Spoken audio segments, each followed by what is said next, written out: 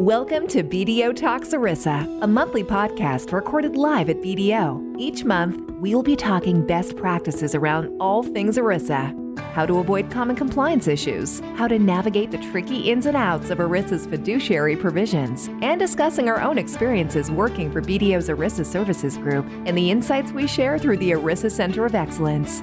Be sure to rate, review, and subscribe on iTunes or Spotify. Let's get started. Welcome to another podcast of BDO Talks ERISA. Thank you for joining us today. I'm Beth Garner, the National Practice Leader for BDO's EBP Audit Group, and I am one of your co-hosts for this episode. Of course, with me today is my co-host, Joanne Zupka. She's a partner in our Philly office, as most of you are aware. Hello, Beth. I'm happy to be back on as we look for the change in the seasons and dive into kind of year-end wrap-up. Is it cold there? It's freezing. It's freezing here, and I'm not going to share the temp because then you'll laugh at me. No. Yeah, don't. Yeah, my kids had to wear pants to school. You know, that's like devastating in the South.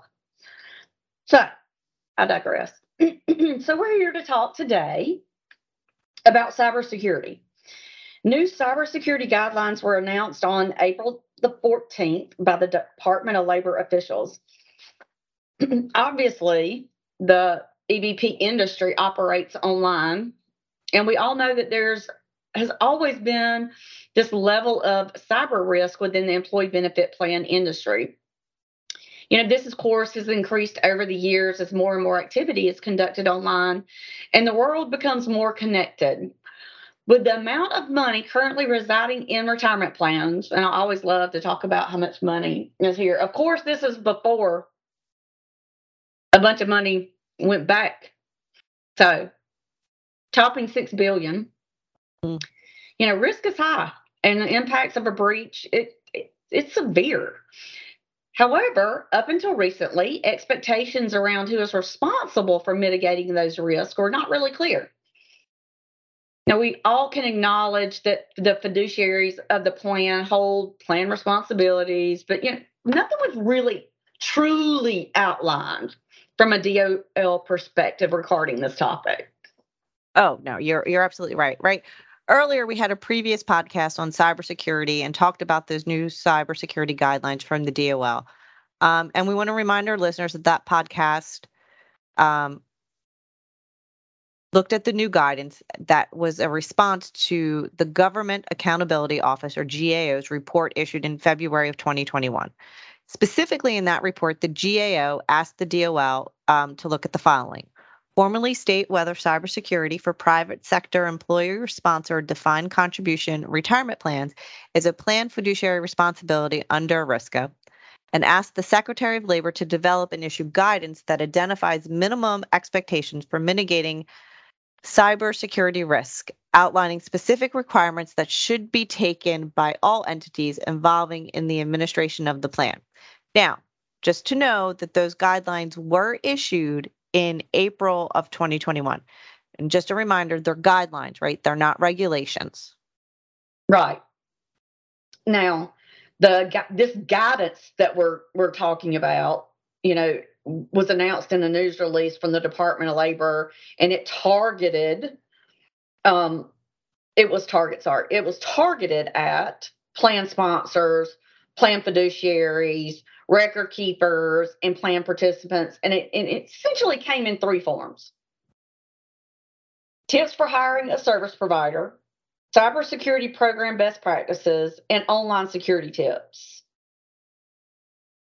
So, I know I'm not sure that we've done a podcast that we talked that much at the very beginning, but we had to get out that background to get everybody warmed up for our guests today. We have Greg Shee with us today. Greg is a partner in our digital security and compliance practice. He works with clients to holistically evaluate risk, governance, security, regulatory, and compliance standards. He has spoken at many conferences and other forums, and he has over 25 years of experience in this area. Greg, we're excited to have you today. Thank you very much, Beth. I'm happy to be here talking with you about this fun topic. We're such dorks to think this is a fun topic, but it really is. It's top of mind. It is top of mind. But Greg, before we get into the heavy hitting stuff about cybersecurity, and you're so grateful to be here, why don't you tell us something personal about yourself? What are you up to these days? What am I up to these days? Our team pre-pandemic enjoyed getting together with our clients and working through some of the topics we're going to talk about. And since the pandemic occurred, everybody got used to working remotely.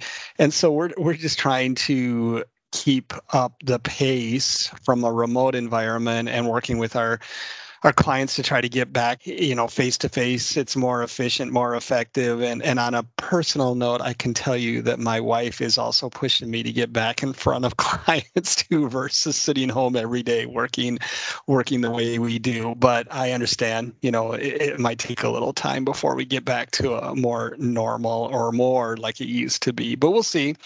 So we're continuing to do what we can do remotely with the focus of trying to get some more efficiencies in place. So that's what I'm doing. It's not a fun task necessarily, but just trying to stay efficient and effective in today's world. While staying out of the personal space of your significant other. Yeah. I think all of us on here can relate to that. Oh, yeah. My husband claimed this past weekend that I go nowhere. I'm like, nice. Yeah, we're all trying to stay in our 4x4 square, right? That's what we have allocated to exactly. us. And of course, he tells me all the time I'm too loud, so he actually goes to his office every day. Beth, you and I have a lot in common with the too loud comments. So, yeah, that's awesome. So, Greg, thank you so much for being here. We always like to have our BDO professionals to talk with us, and so the DOL cybersecurity program practices, the number one item is for the plan service providers to have a formal, well-documented, cybersecurity program. All right. So let's give a little bit more background. According to the DOL, a sound cybersecurity program identifies and assesses internal and external cybersecurity risks that may threaten the confidentiality, integrity, or availability of stored non-public information. Under the program, the organization fully implements well-documented information security policies, procedures, guidelines, and standards to protect the security of the IT infrastructure and data stored on the system. Okay, that's a lot. That is then followed up by the best practices outlines 18 data points under formal and effective policies and procedures. Greg, we're not going to ask you, and we're not going to go into detail on all 18 data points. But one area we wanted to talk about, and we see this all the time, is one misconception that we see is that plan sponsors go, well, these 18 data points are covered in our service provider. We get a SOC 1 report. Now, we do know that a SOC 1 report covers the controls over financial reporting. That does not cover the cybersecurity areas. There is something that's out there that's called a SOC 2 report, and I believe that covers technology. Can you kind of expand on the SOC 2 report and whether or not this report would be helpful in maybe reaching some of these 18 data points from the DOL? Sure. So just real quick, from the compliance and the security side of things, and that's what we do, and that's what our group does. When you're talking about even the policies and procedures and processes that an organization has to have in place, even if they say, hey, we outsource this, we're good. When we would come in and take a look at it, we'd say, that's great, but how have you identified that in your own policies, procedures, processes? You still need some kind of formal documentation internally as an organization versus just saying, I outsource these things. Agree with you, the SOC 1 is intended more from the financial reporting processes and controls associated with that. And some listening to this may say, hey, I've even seen SOC 1 that have a lot of technology controls, which maybe, but usually those are more general controls types of testing that's done, versus as you're discussing, the SOC 2 is intended to have more focus around a broader set of technology controls. There are specific security controls, but there may be other controls around like processing integrity or data elements and so forth. And so again, that's a good thing to ask your provider, what they have and what it covers. But to your point, it may not necessarily just blanket all 18 items or 12 items or anything in the control section there, just from an automatic standpoint, because that SOC 2, again, while it has more emphasis on security controls or other controls outside of just the financial reporting, it still is based on what the scope of the company has put in place for the testing of that report.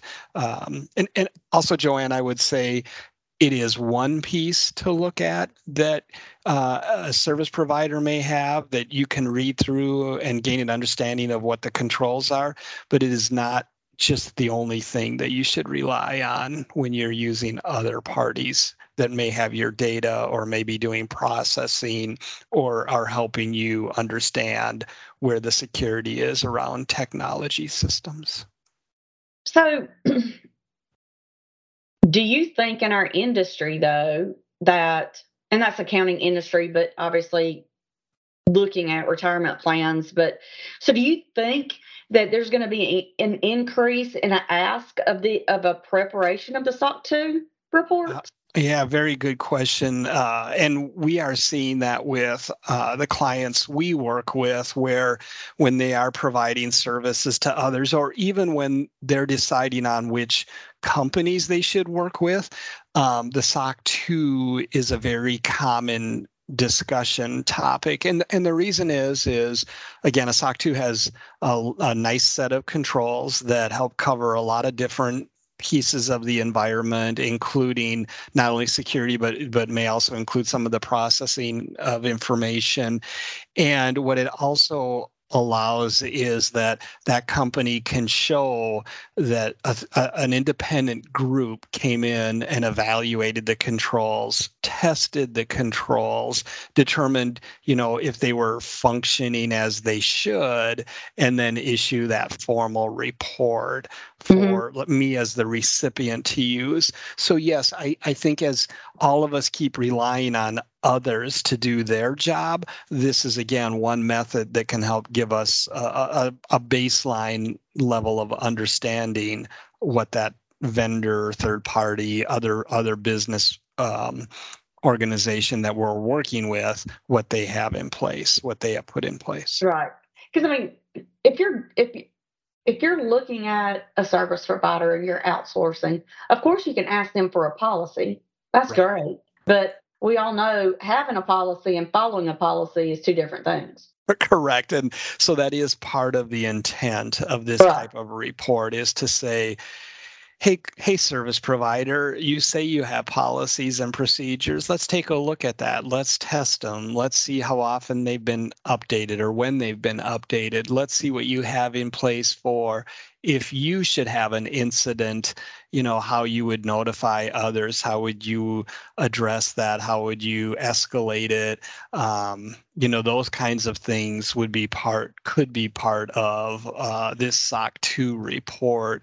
And even what's also more common today is we're talking about service providers and using a service provider for different functionality activities. Well, service providers may also use other service providers to help complete tasks. So an example is like if I am outsourcing some type of activity to a service provider, they may use AWS or Google or Microsoft to host their solutions or provide some of the pieces they need as part of their solutions. So the organization that is helping with this SOC 2 would also look at those other parties that are helping provide these services. So seeing what kind of vendor management program is in place for the service provider when they're using service providers. And there's different terms for that. There might be, sometimes it's called a third party for the service provider we're using, and then that becomes a fourth party embedded in this, or outsourced service providers. But it's not just the company we are working with, it's who else are they working with that comes into play with this. And so this SOC 2 report helps start taking that into account too. Okay. Other things. Oh, sorry. Go ahead, John. No, go ahead. Yeah, other things with, again, either the SOC 1, which is around financial reporting, and difference between that and the SOC 2 is usually that SOC 1 is very focused on more of a set of applications or solutions or activities around the financial reporting. So again, even if it has some level of technology controls built in, it's probably a narrower scope than what you may want to see, while that SOC 2 usually broadens the scope. But getting to your earlier point, Greg, right? Whether it's a SOC 1 or a SOC 2, depending on what you're looking for and what you're trying to get out of the report, that's only the beginning, because the plan sponsor or the company needs to also have their own policies and procedures in place. Yeah, that is correct, because if your employees connect into your systems, or even connect into the systems that may be managed by that service provider, it is likely your responsibility as to how do they connect? Do they have MFA? Are they connecting using a VPN? And again, if you say, well, hey, that's what my service provider should be providing to us, that's great, but have you validated that? Does it occur that way? Is it in that SOC 2 report or not? Is that covered from a testing perspective? And you will want to put those in your policies and procedures to say, hey, for service providers that we use, this is their responsibility. For items that aren't part of this data environment or this technology, you still want to address that somehow in your own policies and procedures. You can outsource functionality, and you can to some extent outsource the risk depending on what the service provider is offering you, but you cannot totally eliminate your responsibility. If something goes wrong with that service provider, it comes back to you as an organization, because you are the one that contracted with them. So that's still going to be, again, in line with what you need to pay attention to. Okay, so I'm not sure where this may or may not fall into it, but another item that was on the DOL's guidance was a prudent annual risk assessment, right? And the risk assessment is an effort to identify, estimate, and prioritize information system risk. Can you give a little bit more in depth about what is a prudent annual risk assessment? Yeah, that's when I figure that out, I'll be a very, very happy person. But yeah, so a prudent risk assessment is really, there's different frameworks out there that can help. And when I say that, it's like, depending on what your environment is and what you've outsourced or what you're taking on for responsibility, you would want to go through and evaluate in combination with maybe your finance team, your IT team. And again, even if you're saying, well, I outsource IT, you should have them be part of the risk assessment. And it is looking at, what do we manage as an organization? What data do we have access to or in place? How that data is handled? What third parties do we use? How have we gone through the right due diligence? How do we do this annually? What's going on in the overall environment? Do I pay attention to, threats out there from ransomware or from, what could go wrong within our own organization? And so that risk assessment, a prudent risk assessment, is truly looking at the people side, the technology side, the processes and the data elements, and determining where is our risk and how did we determine it's a high risk or a medium risk or a low risk, or accepting whatever types of risks are identified. And so it's not just a one size fits all. That risk assessment and what does apply can vary to some extent depending on the maturity of the organization, what kind of control structure is in place for the organization, and then these other components as to what's managed internally or outsourced. And maybe I'll try to put an example around that where if you have more that you're managing from a data or is under your own umbrella versus outsourced, then do you have the adequate number of people overseeing that, or they're trained, or they're helping from securing that data?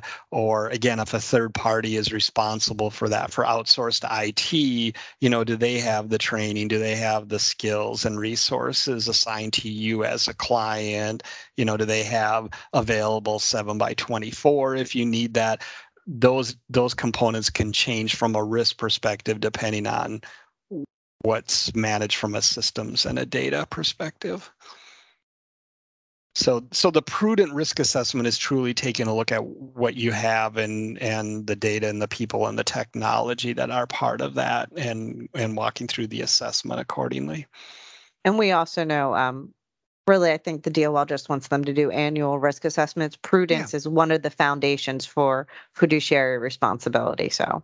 Yeah. Yep. And I think the annual is adequate as long as throughout the year you can show that you're still paying attention to, any potential change in landscape that may be occurring from, hackers or for a while there, and it's over a few years ago, hospitals all of a sudden popped up as a target, and more outside of the U.S. than inside the U.S. But there was a certain vulnerability that was hitting a lot of systems in the healthcare area. And prior to that, the cities, large cities were kind of a target based on how they operated and systems, so I guess just watching and seeing what's going on from a day-to-day basis may change even from a risk perspective, how you approach something.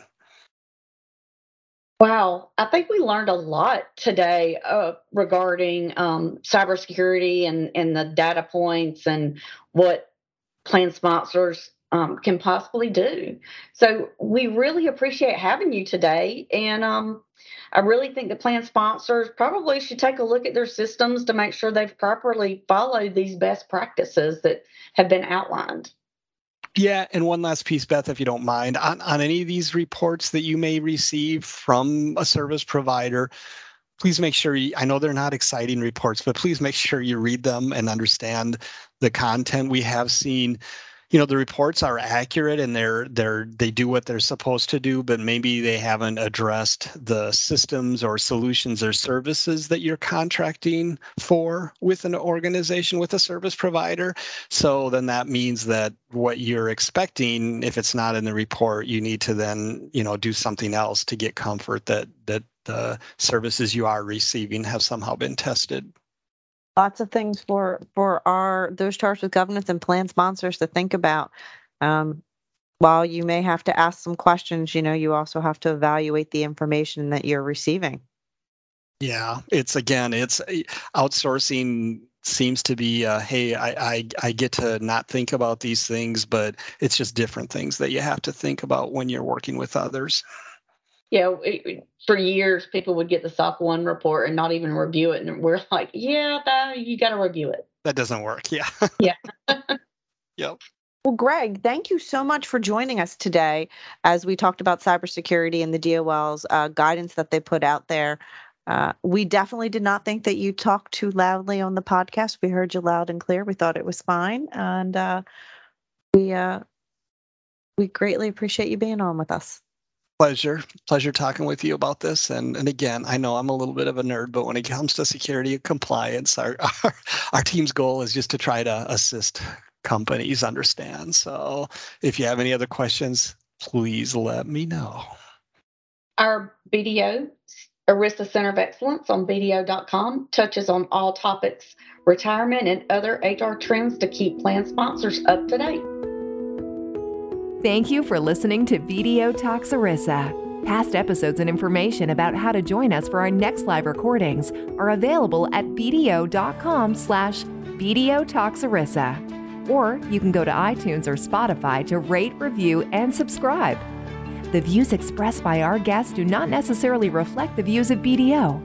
For more information on BDO's ERISA Center of Excellence and the services we provide, visit BDO.com/ERISA.